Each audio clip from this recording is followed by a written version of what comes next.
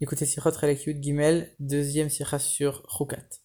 Dans la paracha, les Juifs font encore se plaindre une énième fois en critiquant la manne. Pour les punir, Dieu va envoyer des serpents. Moshe Rabbeinu, il va faire un serpent de bronze, il va le mettre très haut, et quand les Juifs vont regarder ce serpent, ils vont guérir. Et donc il y a le verset qui dit Nachash Nechoshet, que Vayas Moshe Nachash Nechoshet, il a fait un serpent de bronze. Rashi commente en disant Nachash Nechoshet, finalement, Dieu ne lui avait pas dit de le faire en bronze, mais comme il a dit Nachash Nechoshet, c'est la même racine, serpent de bronze, alors il l'a fait en bronze. Rabbi pose plusieurs questions. A priori, Rashi, il est un peu trop long dans son explication. Il n'aurait pas dû poser la question, il aurait dû donner tout de suite la réponse, on aurait très bien compris. De la même manière, quand on regarde le verset, Dieu il n'a pas demandé à Moshe Rabbeinu de faire un nachash, un serpent. Il a demandé fais un saraf. Saraf, c'est un autre type de serpent.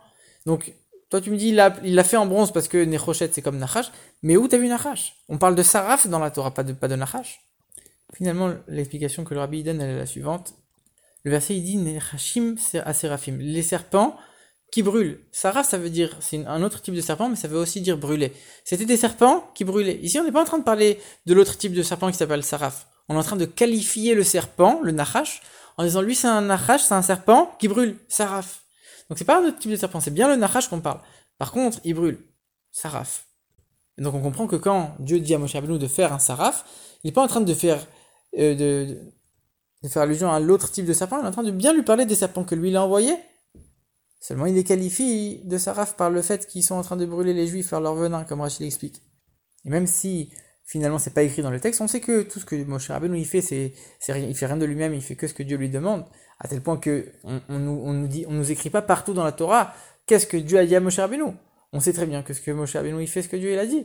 C'est pas écrit partout qu'est-ce que Dieu a demandé explicitement. Donc ici, pareil, on nous dit pas le mot nachash, mais on comprend que Dieu a demandé à Moshe de faire un nachash, de pas faire un saraf, de faire nachash saraf, un serpent, donc ce type-là de serpent qui brûlait. Parce que c'était bien cette caractéristique qui était importante, le fait que ces serpents brûlent. Maintenant, si tu me dis, alors, on sait que Moshe il fait rien de lui-même, on aurait très bien pu dire pareil pour le bronze. Moshe, il a fait le bronze parce que Dieu lui a dit. C'est normal, il fait rien de lui-même. Tout de suite, Rashi vient et il contredit cette chose-là qu'on aurait pu penser, en disant non, ici, Dieu ne lui a rien dit, et c'est Moshe Rabbeinu qui l'a fait de lui-même, en bronze. Et pourquoi? Alors Rashi l'explique dans l'explication du verset précédent, en expliquant que quand il regardait le serpent, il regardait le serpent que Moshe avait suspendu, alors ils étaient guéris. Et les Rachamim lui demandent, alors quoi, on va regarder un serpent et on va guérir? En réalité, non. Ça les forçait à regarder le ciel, à faire tchouva, et à ce moment-là, il guérissait. Donc à ce moment-là, peu importe de quelle matière il était fait, les serpents, l'essentiel, c'était uniquement que les juifs ils lèvent leurs yeux vers le ciel et qu'ils fassent tchouva. Alors si c'était peu importe de quelle matière il était fait, tu aurais pu dire peu importe, que ce soit un serpent ou autre chose, l'essentiel c'était de lever les yeux. En vérité, non. Le fait que ce soit un serpent, ça leur rappelait leur faute, et donc ça leur permettait justement de faire tchouva sur cette faute-là. Et par ça, ils pouvaient guérir. Donc le fait que c'était un nachash, ça c'est sûr que Dieu l'a dit à Moshe Rabbeinu, on n'a pas de doute. Par contre, le fait que c'était en bronze, ça, il n'y avait aucune utilité, et c'est sûr que ça n'a pas été dit par Dieu à Moshe. Et Moshe Rabbeinu, uniquement, Rachid vient nous apprendre, comme c'est la même racine, nachash, nechoshet, alors il l'a fait en bronze pour montrer que c'était la même racine. C'était un peu le même mot finalement. Maintenant, la profondeur qu'on a dans cette explication de Rachid, le Rabbi nous explique. Le serpent, c'est ça qui causait la mort. Et de manière générale, c'est la source de la mort. La faute de l'arbre de la connaissance, elle est venue à cause du serpent. C'est lui qui a amené la mort dans le monde. Et quand maintenant on a été piqué par le serpent, et on va guérir en le regardant, ça veut dire que c'est comme une résurrection des morts, si on peut dire. Toi, t'as été piqué, t'étais censé mourir, maintenant tu vas guérir. C'est une petite résurrection des morts. La résurrection des morts, c'est quelque chose qui est possible uniquement par le niveau le plus haut de Dieu, l'essence même de Dieu. C'est un niveau tellement haut pour lequel la vie et la mort, c'est exactement la même chose. C'est tellement haut, tellement séparé de toutes ces notions, que ça n'a aucune importance de transformer la mort en vie ou la vie en mort.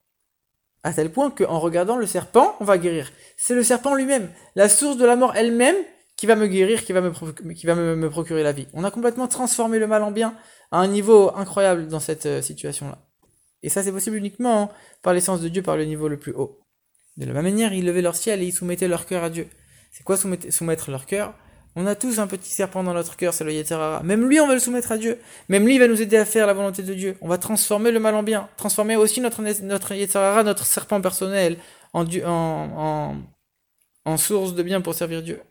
De la même manière, Nechoshet, si ça a la même racine, c'est pas par hasard, ça représente aussi une certaine force du mal. Et maintenant que le serpent a été élevé, Alors cette matière aussi a été élevée, on a pu faire le serpent en bronze, dans cette matière-là qui a la même source que ce serpent, pour pouvoir l'élever et transformer le mal en bien, la mort en vie, justement. Maintenant, pourquoi c'est pas écrit dans la Torah que c'était en bronze? Rabbi cite un midrash qui dit comme ça. Demandez à la Torah que faire avec un pécheur, la Torah va dire fais qu'il apporte un sacrifice et il sera pardonné.